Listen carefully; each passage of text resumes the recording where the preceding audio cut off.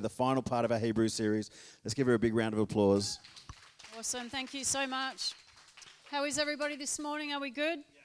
When I was out walking and praying, and I remember standing here last Sunday and saying, God's going to drop a figure in your heart. I didn't expect him to do it to me so soon on that same day as I was out walking. And when he dropped the figure, I'm like, get behind me, Satan. And but when I spoke to Jacob, it was amazing. He had the same figure. And after you kind of get your head around it, I'm so excited. I'm really, really excited about what God is going to do. Amen? Amen. Fantastic. So this is my mic, all right? Okay, so yesterday the women caught up and we haven't had an amazing time. If you were there, who was there? A few of us were missing, but there were some hardcore people there, and we just had an incredible day. It was a beautiful day, just fellowshipping and connecting with the women, which is always good. Kids go back to school this week. Who's ready for that? I was saying to, I was in the bedroom kind of yelling out to Jacob in the kitchen this morning, do you know when the kids go back to school? Is it Monday or Tuesday? And he goes, I don't know. I said, I don't know either, because it always changes depending on what school you go to. And then Ethan comes in, he goes, let's go on Tuesday just to be safe. And I was telling Carla Dooley this morning, she goes, how about you send them on Monday just in case? So praise the Lord, hey? So we've had an incredible series so far, doing the Hebrew series, and the theme has been Jesus. What a cool series to preach on in church, speaking on Jesus. And the name Hebrews means those who have crossed over. Those who have crossed over. Those who have crossed over from the kingdom of darkness to the kingdom of light. Those who have crossed over from doubt to faith. If you're a believer this morning, then you have crossed over. Have you crossed over? Who's crossed over? I hope everybody in this room has crossed over. But if you haven't, we'll give you an opportunity at the end of the service. And all it is a simple prayer. You confess with your mouth and you believe in your heart that Jesus is Lord, you shall be saved. Amen?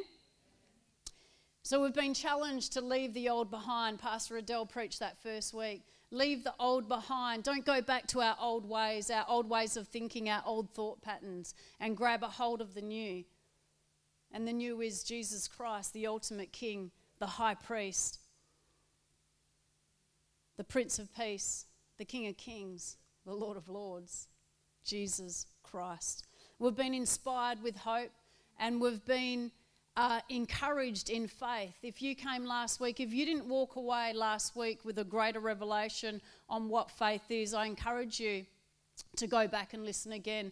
Jacob preached an incredible message last week, and so this morning we're going to take a look at the last two chapters, chapters 12 and chapter 13, and we're going to start in Hebrews chapter 12 verse 1. It says this, as for us, we have all of these great witnesses who encircle us like clouds. Let's stop and think about that for a moment. We're bouncing off chapter 11, the great faith chapter, the famous chapter, a chapter that everybody loves, the faith chapter.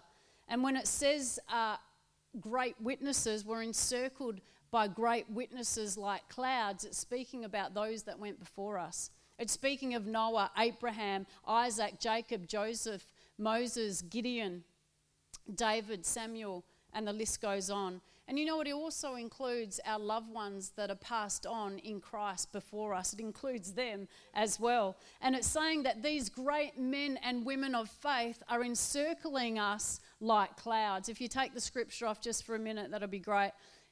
They're encircling us like clouds. These great men and women of faith. Those that have gone before us. If you read through chapter 11, it lists all the people.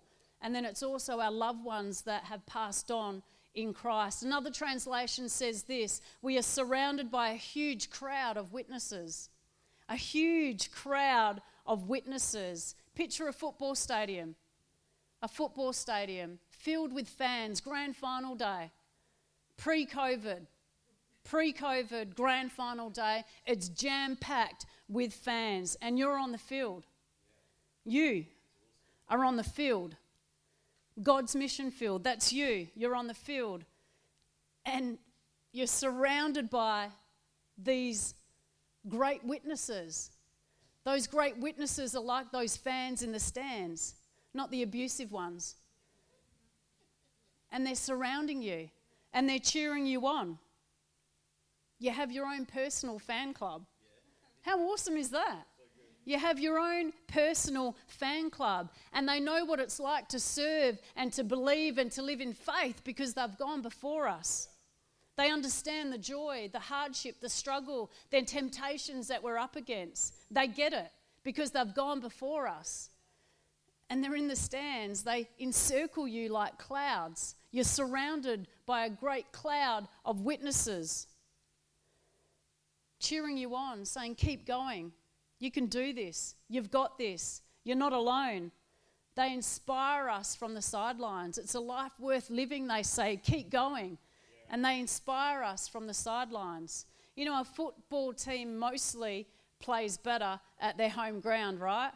Yeah. When you've got your own fans at your home ground, they're inspired to play better. They're inspired to keep going. Their level, their standard is lifted because they're at their home ground. You know, wherever you are, every day you are playing a home game. Every single day you are playing a home game. And these great men and women of faith surround you, lifting you to another level, cheering you on.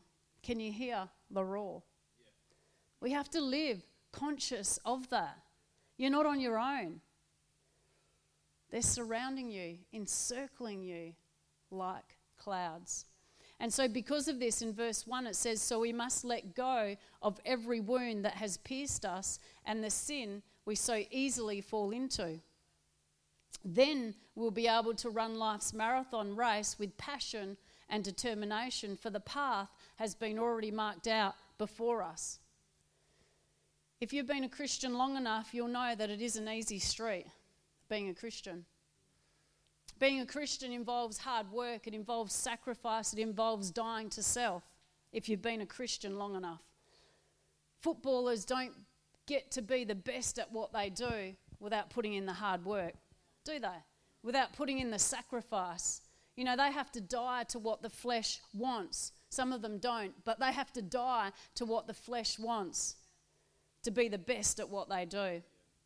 You know, some people look at Christians and they think they are Christians because they're weak or they need a crutch. And I think it's okay for you. You know, you have an area of weakness in your life, so you need a crutch to help you get through.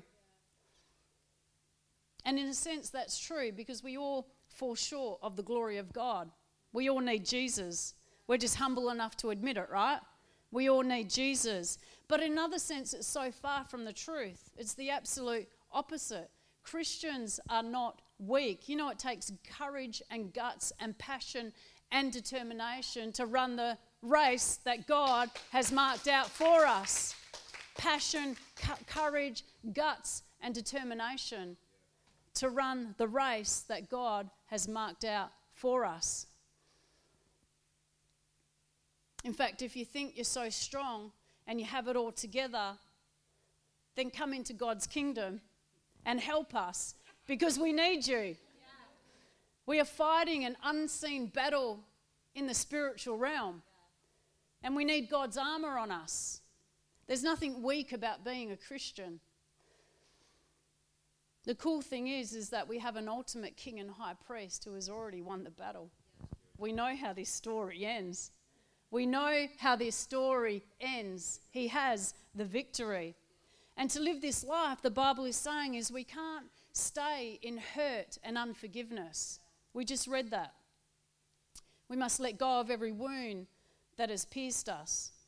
We can't stay in hurt and unforgiveness. To live in faith, to live for Jesus, we have to let go of the wounds that have pierced us. If you've come into this church from another church and that other church you've been hurt, I encourage you to let go and deal with the wound that may have pierced you.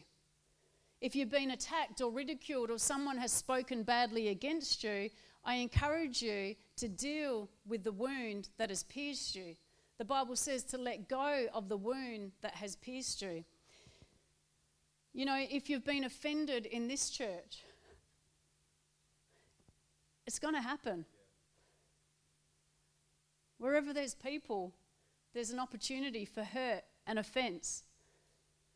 If you've been hurt or offended in this church, we're sorry. But I encourage you to deal with it and let go of the wound that has pierced you. Let go of the wound that has pierced you. It's expecting we will be wounded. It's not saying if. It's expecting things happen, life, people. We can't have control of what's happening around us. Let go of the wound that has pierced you. You know, it's how we respond that is so key. How we respond is so key. You know, myself and Jacob, when we travel, we overpack. We are shocking. We will tip the scales every single time. One time we went to Melbourne. Do you remember we went to Melbourne? And we just had to send boxes of stuff back to Perth. You know, you pay for extra baggage. You pay for extra baggage. It's not a good thing. And people are walking around with this extra baggage that they need to let go of. And I'm not talking about COVID kilos. I'm talking about the hurts and the unforgiveness and the wounds in our heart that we need to let go of. Wounds that have pierced us. That we bring into our relationships. We bring it into our next church. We bring it into our next relationship. And we begin to respond from previous hurts because we haven't dealt with past hurts. If you've been wounded, hurt, rejected, betrayed, and we all have. If you've lived long enough, we all have. The Bible is saying to let go of the wounds that have pierced you. The author of Hebrews is saying, don't stay stuck in it. Don't stay stuck in it. You're responsible for everything about you. You get to choose what you do with it. Work through forgiveness, lay it down, talk to the person, go to counselling, ask God to heal your heart, whatever it takes. Do what you got to do to deal with it. Because we have a race marked out for us. We have a race marked out for us that God intends for you to take part in.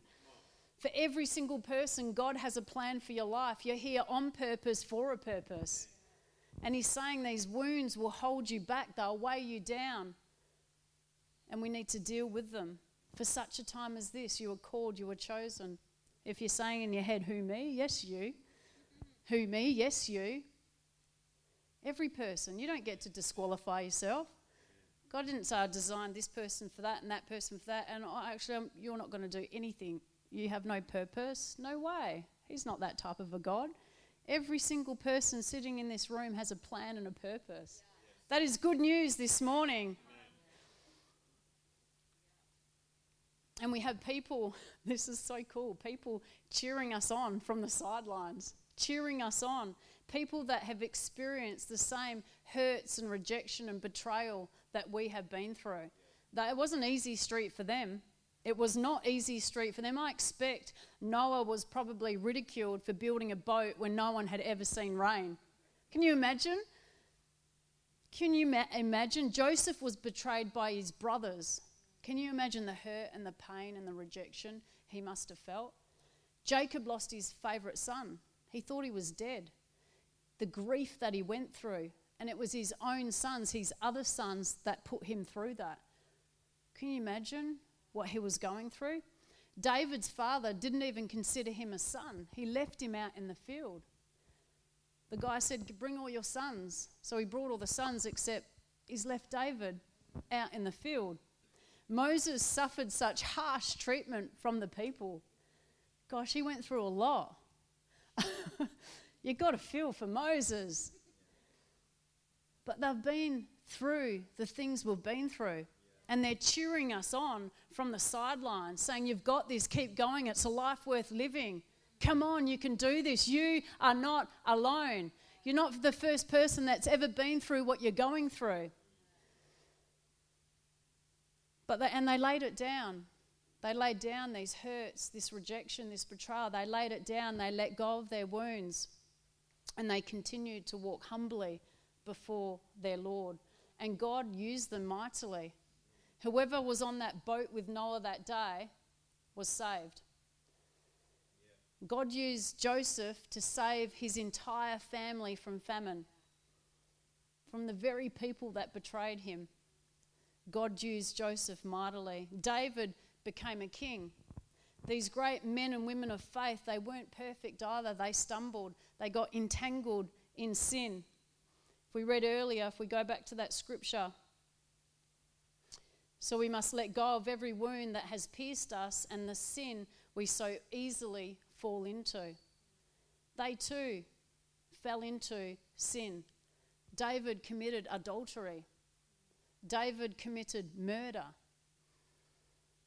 Abraham gave his wife away, not once but twice. It's a bit rude. Jacob lied and deceived and he stole the inheritance. Moses committed murder. These are just not little, these are pretty big things. The more I think about it, right? This is massive. Really? There's probably a very small percentage, if 0% of people that have committed murder in this room. That's huge. Rahab was a prostitute. She's in the chapter 11. And Samson, I won't tell you what Jacob said about Samson, but this guy was given every opportunity, supernatural strength, the gift of leadership, but instead of uniting his country and bringing peace, he continued to chase after women constantly. He didn't stop. He kept chasing after foreign women. You know, I'm surprised he's even in the faith chapter, to be honest. If I was writing the book of Hebrews, I don't know if I would put his name in there. But that's how gracious our God is. That is how gracious our God is. But, you know, they didn't stay there. They repented. You know, David repented before the Lord. They laid it down. Even Samson had a moment of repentance,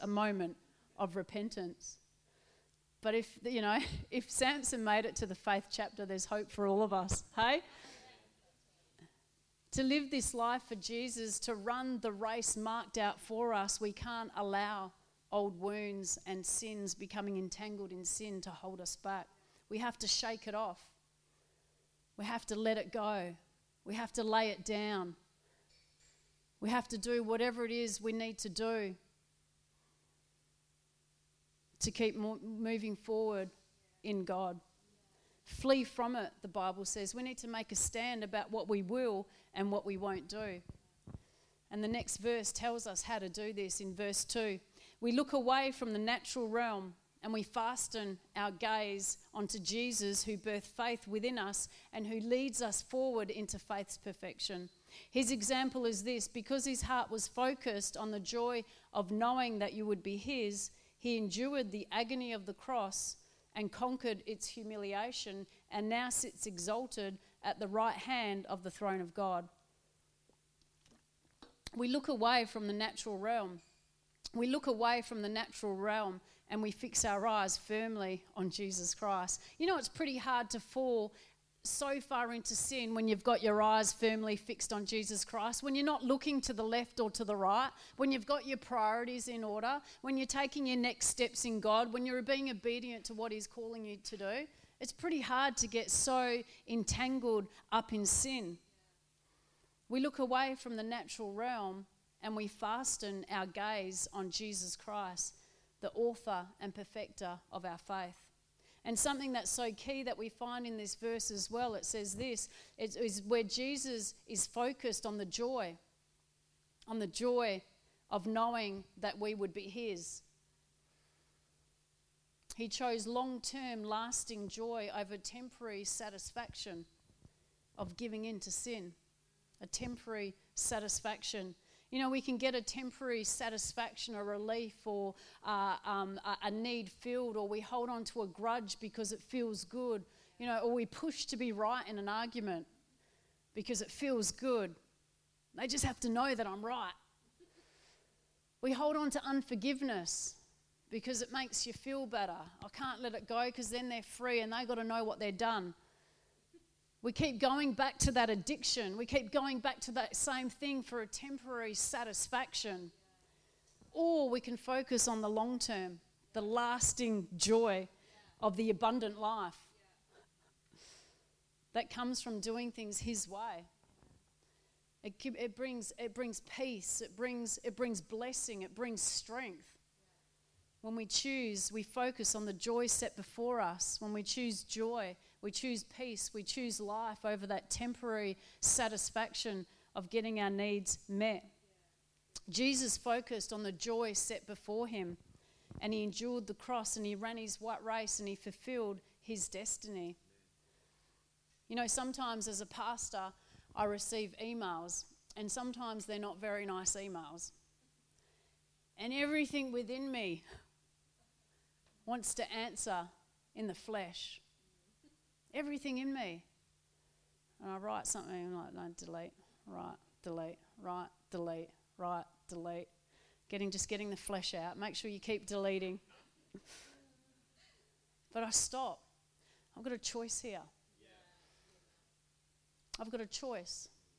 I choose how I respond to this. I can enter in, or I can choose to respond in God. The joy set before me. The joy set before me. Do I choose long-lasting joy that brings peace and strength and blessing? Or do I try and make myself feel good in just a moment? Send. Done. Can't get it back. The joy set before me. Verse 5. And have you forgotten his encouraging words spoken to you as his children? My child, don't underestimate the value of the discipline and training of the Lord God, or get depressed when he has to correct you. It's in the Bible, I love it. For the Lord's training of your life is the evidence of his faithful love. And when he draws you to himself, it proves you are his delightful child. Fully embrace God's correction as part of your training, for he is doing what any loving father does for his children. For who has ever heard of a child who never had to be corrected? Ever heard of one? See, we're like 24/7. Don't do that. We all should welcome God's discipline as the validation of authentic sonship. For if we have never once endured his correction, it only proves we are a stranger and not sons. What an awesome piece of scripture. How awesome is that? Correction is going to come. Discipline is going to come. And again, I really get this as a pastor. Sometimes a part of what I do is I need to bring correction sometimes. And it's not the most favourite part of my job, let me tell you. It isn't. And, you know, these conversations are hard to have at times. But I take the time and I do it, even though I feel extremely uncomfortable, because I love and care for the person. Because I love and care for the person. If I didn't, I wouldn't bother. Why would I put myself out? It hurts me. Because I love and care for the person, I'll take the time to have these conversations because I care about the path that they are on. I care about the destiny that they are going towards. The Bible talks about if you see people going in the wrong direction, pull them back. Save them from the flames. It says that in the Bible. We have a responsibility, particularly as pastors and teachers. And the author of Hebrews is saying here, if God is correcting you, if he is disciplining you, if he is training you, it is evident of his faithful love. It's evidence of his faithful love. It proves you're a part of his family, that you are his son, that you are his daughter. It's saying if you've never been corrected, then be worried. Yeah. Be concerned. Yeah. If it's all been smooth sailing, you've got to think, is Jesus really Lord of my life? Is he really Lord of my life? Have I truly entered through the narrow gate into God's kingdom? Have I? Or will he say to you, as we read in the book of Luke, Luke chapter 13, verse 24, there is a great cost for anyone to enter through the narrow doorway to God's kingdom realm. I tell you, there will be many who will want to enter but won't be able to. For once the head of the house is shut and locked the door, it will be too late. Even if you stand outside knocking and begging to enter, saying, Lord, Lord, open the door for us, he will say to you, I don't know who you are. You are not a part of my family. Embrace correction. Embrace discipline. Embrace training. It's all part of the journey. It's validation of authentic sonship, daughtership. I remember when Jacob was correcting our boys once, he had lined them up against the wall. And I was thinking, I'm glad I'm not one of your kids today. And he was giving them a really good talking to. I don't even know what they did, but he was giving them a good talking to. And I'm like, praise God, I'm a parent too. And Tiffany jumps in mid-correction. She plops herself in between the two boys and stood up, her head against the wall as well, listening intently. She wasn't even a part of whatever happened. Whatever they did, she wasn't a part of it. But she was like, I'm not going to miss out. He's my loving father too. I'm a part of this family. I want to get corrected too. And so she jumps in there. Embrace it. Be encouraged that you're in God's kingdom, a part of his family. Don't get depressed. I love that, it's in the scripture. Don't get depressed when God has to correct you. It's all part of it. Who's ever heard of a kid that's never got corrected? They're generally pretty wayward, aren't they? We don't bring correction and training and discipline to our kids. They go crazy. That's what when our kids are going crazy, we're like, right, we're not disciplining enough. We need to get cracking.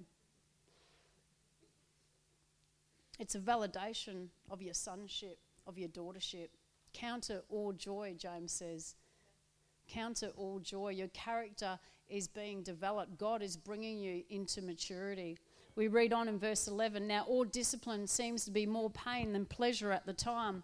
Are you glad you came to church today? You're like, get me out of here. No. Now all discipline seems to be more pain than pleasure at the time, yet later it will produce a transformation of character, bringing a harvest of righteousness and peace to those who yield to it. Those who yield to it.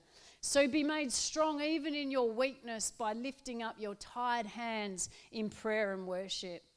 And strengthen your weak knees, for as you keep walking forward on God's paths, all your stumbling ways will be divinely healed. How awesome is that? We can push it away and deny it and put up our walls and rebel and just, into further into pride and all of that, thinking we know everything, or we can surrender and we can yield and we can say, God, do what you have to do in me. Search my heart and point out anything in me that offends you. Do what you have to do in me. I'm your servant. I'm listening. Do what you have to do in me. It's not a time to shrink back. It's not a time to hide from God like Adam and Eve did in the garden, as if he didn't know where they were. Why are you hiding? It's not a time to isolate yourself from God's house, from God's people. It's not a time for that. It's a time to push in. It's a time to enter in. It's a time to lift up your weak hands in worship and prayer. Why? Because you have a loving Father who loves you. He cares for you. As Jesus faced opposition and walked this earth, he was constantly communing with the Father, constantly communing. He stayed ever so close to him.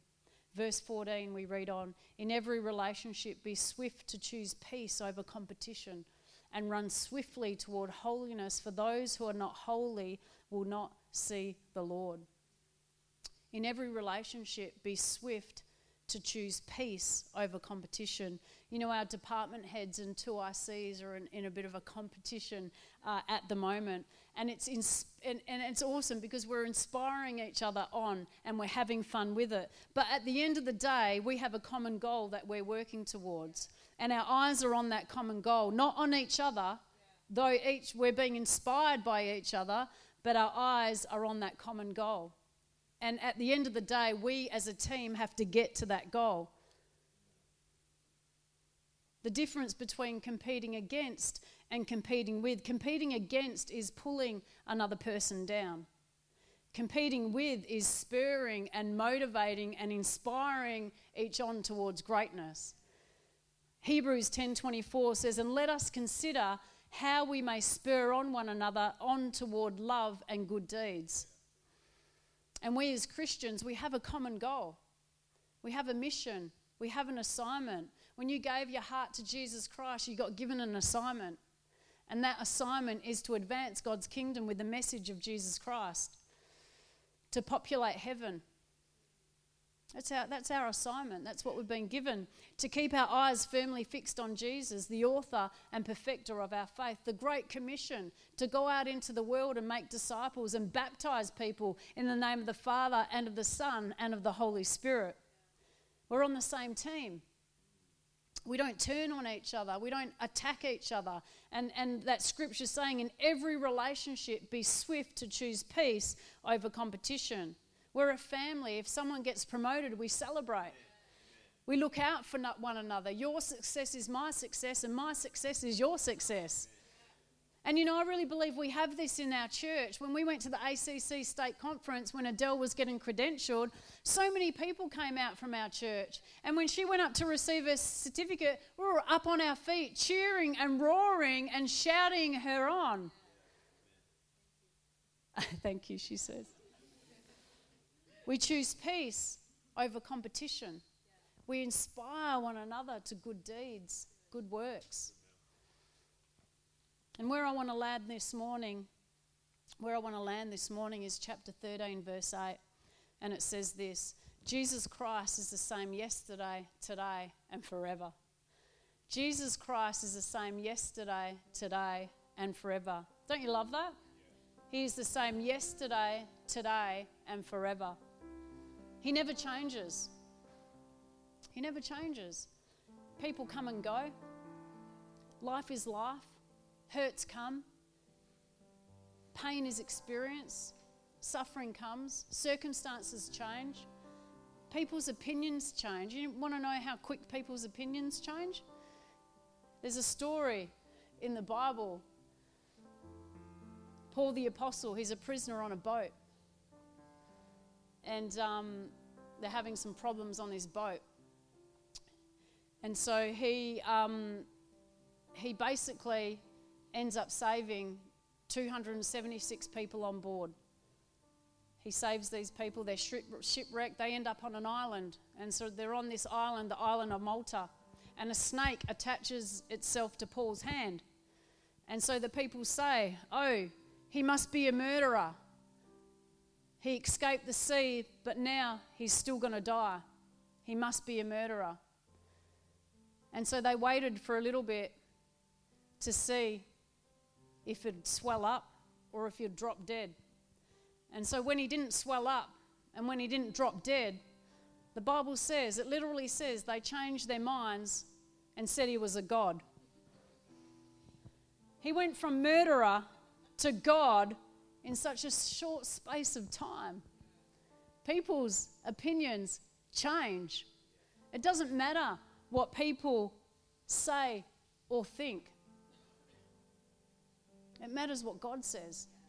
It matters what God says and who God says you are and what God has called you to personally. Yes, you. Get rid of that thought, that voice in your head. Yes, you. It matters. And that doesn't ever change because he is the same yesterday, today, and forever. Yesterday, today, and forever. He's unchanging. His call is irrevocable. And his love is never ending. He loved you while you're in your mess. Christ died while we're still sinners. And he loves you the same now. It hasn't changed. His love is never ending.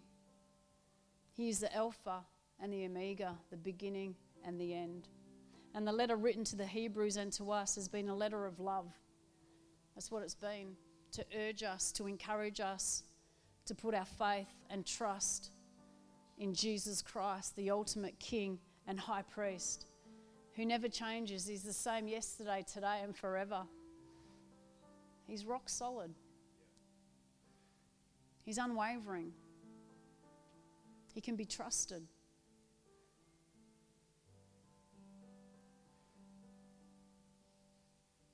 And the author finishes with this in Hebrews chapter 13, verse 20.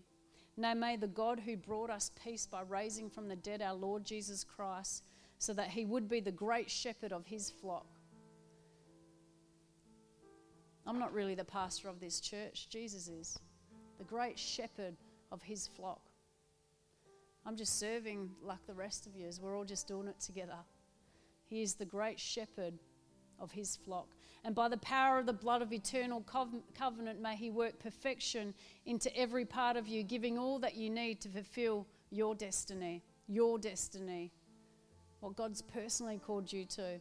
And may he express through you all that is excellent and pleasing to him through your life union with Jesus, the Anointed One, who is to receive all glory forever. Amen. And there we wrap up Hebrews. We can bow our heads this morning. Lord, we just thank you for who you are. We thank you that you sent your one and only Son to die on a cross for us, so that he could become the ultimate King, the high priest, who we can put our trust and faith in. Jesus Christ, who was the same yesterday, today, and forever, who never changes, whose love is unending.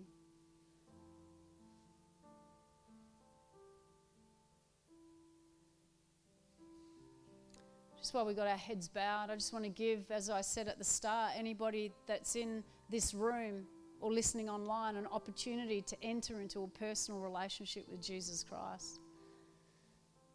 Best decision you'll ever make, taking that step